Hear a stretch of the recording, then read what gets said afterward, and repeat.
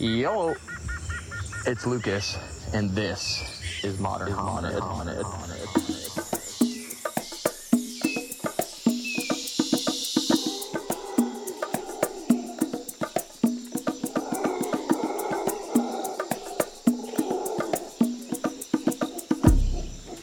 And we back, walking and talking in a similar spot to the last couple places that I recorded. Similar scene, similar geography, geology, similar flora, fauna, green, lush, Mexican.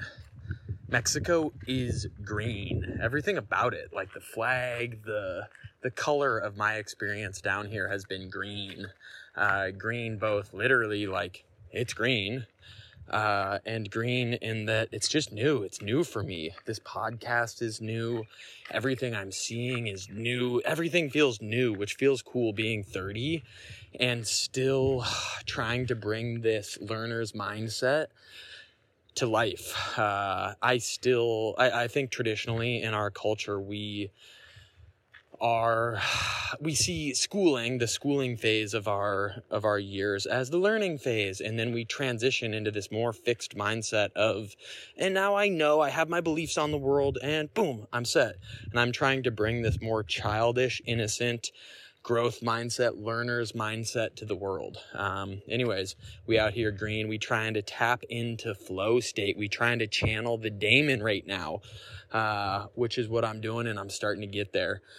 This morning, I had my first interview. I guess interview is too formal for this platform. It was a conversation. I met a lady at the coffee shop who just appeared like a modern hominid. We talked for 20 minutes, and I was like, hey, I make a podcast. Would you like to be on it? And so we set a time, Sunday at 10.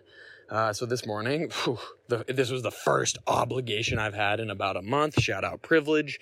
We met up Sunday 10 and just walked and talked, casually, almost just using this platform as an excuse to talk to a cool human. She was a cool human, a modern hominid. I haven't released the episode yet. Yeah, by the time y'all are listening to this, it probably will be released. And what's on my mind right now is, do I edit it? Or do I just show the raw, real thing, how it was? That's what I want to do here. I'm not trying to be something. I'm not trying to be this manicured, perfectly sculpted, fine-tuned podcast. I am just trying to share my story. I'm trying to just express improvisationally. I'm trying to spoken word speak to what is alive to me. And what is alive to me is the conversation I had this morning. We started to dip into culture, into wokeism, into cancel culture. We were talking about school, and she goes, one of the reasons she pulled her students out of the traditional education system in England was because, to quote her, something along the lines of the LGBTQ plus ideas are trickling into schools. And she is a very progressive woman, and really thoughtful. I loved our conversation. But I didn't necessarily resonate with her on what she was talking about. And specifically what she was talking about was, gender norms and how you identify your pronouns. And she felt like starting in elementary school was too early to be giving kids the freedom to be choosing their pronouns. I'm paraphrasing a little bit. We didn't dive into it because in the moment I kind of shied away. I am not an expert on this. This is not my domain. I kind of want to steer clear of these like hot items, culturally hot items. Just because it's not what I'm interested in. I'm interested in things getting better. But I'm now posed with this dilemma of, okay, well, do I edit that out? Because I didn't necessarily agree with what she said, but I'm also trying to do this real thing. And not that many people are listening, but we have a couple hundred people following along regularly in this modern hominid thing, whatever it is. And it's growing. And the voices we amplify, the media we consume matters. And not that this platform, modern hominid, is this big thing, but am I going to amplify a potentially toxic idea? It's just funny. Like I'm seeing a little bit of the dilemma the media and podcasters and writers are in, these culture wars. What do you say? Do we trim, edit, sculpt these narratives, or do I just share the real thing?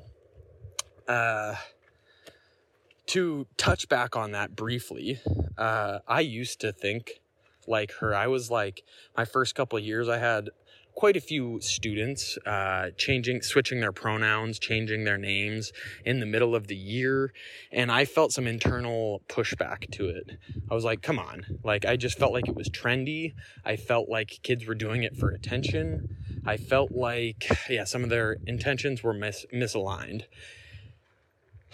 And part of me still feels like that's the case, just with how many are exploring gender norms, are exploring toying with how they identify. Now, I see that gender is a social construct. Biological sex is a real thing, penises, vaginas, your reproductive organs. But gender, I'm a boy, I'm a girl. That is a construct we identify starting when we come out of the womb, according to our biological sex, and there you get given your blue blanket or your pink blanket, and boys get given trucks and girls get given Barbie dolls, and from there it unfolds these labels that manifest the direction for which you are going to develop as a human, in some really good ways and some ways that definitely have room for improvement. So, yes, it is trendy at my school, the students to be switching names, to be playing with their gender identity. And maybe some of them are doing it for attention, but in general, I think that's a good thing. I think that now is the time to play. Always, we should be questioning. Try it on. If you like it, keep wearing it. If it doesn't fit, okay, we can change. I think giving this space for freedom to explore is necessary, especially given where we're at culturally, and especially given the direction of progress. So I'm no wokester, I'm no social justice warrior, but the words we use matter. What we say matters. And I guess I'm a little bit afraid of being pinned as ignorant. I think cancel culture would have me be feeling that fear. But yeah, will people think I'm ignorant? Don't know. But it felt good, the interview this morning. I'm faking it till I make it. I'm LARPing it till I become it, and it felt good taking that leap. We did a one and done, boom, hit the record, and just let it flow. It puts a little bit of pressure on it that helps me tap into this demonic state, helps me tap into Shakti, helps me tap into flow. It's like pressure's on. Time to step up, Elmat. And I like that. I want to be on the hook. I want it to matter. And I want to get better at the one and done, boom, step in, tap in, let's go. Maybe that's because in my mind, I'm seeing this move towards a more in-person live event. Like I would love to be able to tell stories in person, in the flesh. That would be cool. I would love to perform. I've always had this dream of performing in front of people. Maybe that's egoic, like, oh, check me out, check out my skills. But it just seems fun to have the pressure on, eyes on, and boom. It's kind of what teaching is, in a sense. Or maybe I just like the one take, one and done, because that's how life is. We only got one shot. There's no re-record, there's no edit. This is it. It's the real thing. In all its glory and all its flaws. So that's what we're doing. We flow in here. We tapping into the daemon. Starting to feel it a little bit more. And wow, does it help to be real, to be open, to have the pressure on, and to be vulnerable. I'm trying to wear a mask of vulnerability here. which I think is important in our culture right now, especially for men. I think culturally we run into some issues as dudes who like to play with trucks and like the color blue. We have been conditioned in such a way as to not tap into our feminine energy, to suppress the feminine, to lean so heavily into the masculine that we lose touch with our feelings, emotions, and some of the real aspects of being human. Some call it toxic masculinity. These cultural narratives that get perpetuated. One of my most common words used in high school was pussy. Dude, don't be such a pussy. God, you're such a little bitch. We would always say that back and forth in our friend group. The idea holding that by tapping into the feminine, by becoming a little bit more in touch, emotional, feely, you're a pussy. And you're not a real man unless you show externally your strengths and you don't show any chinks in your armor. And we men are upheld to this standard of we have to hold it down for the household and we can't show our flaws. And that, although well-intended, that idea, that's not real. That's not sustainable. And we see it culturally shaking out. I even look at a lot of the older people in our culture, some of my parents' friends, and you look across the board and a lot of the moms are thriving. Oh, we got our book club and we're going to go dance and we're going to go.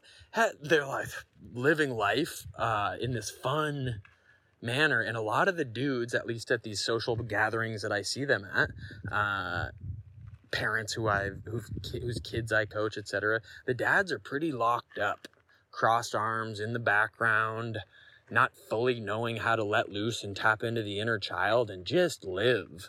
And I think that is a product of, some of these cultural norms surrounding masculinity. Cultural norms, the norm, how we do things here. People like us do things like this. People with penises do things like this. People with penises do not talk about their feelings and emotions, right? That is a cultural norm that I think has some wiggle room to it, that has some room for improvement. And I guess I'm trying to embody it by being vulnerable and sharing that now, which feels a little bit against my ilk, a little bit against my what feels right as a dude. But trying to embody it. It seems funny to me to be even on this little riff that I'm on. Like, I'm talking about how men have it hard. Come on, Lucas. When the real oppression is obviously towards women, right? Capitalistically, work opportunities, the salary gap, the fact that women are scared to walk alone through town. Like, the list is endless of ways that women have it tough in our society. Duh. So it seems funny to even be talking. Oh, sick bird. That one's nice. It seems funny to even be talking about these men's issues. But I do feel like men have been oppressed in a pretty messed up way. Exactly how I'm talking about now. Like, okay, women have been oppressed with money and with opportunity in our economic system and all these other ways.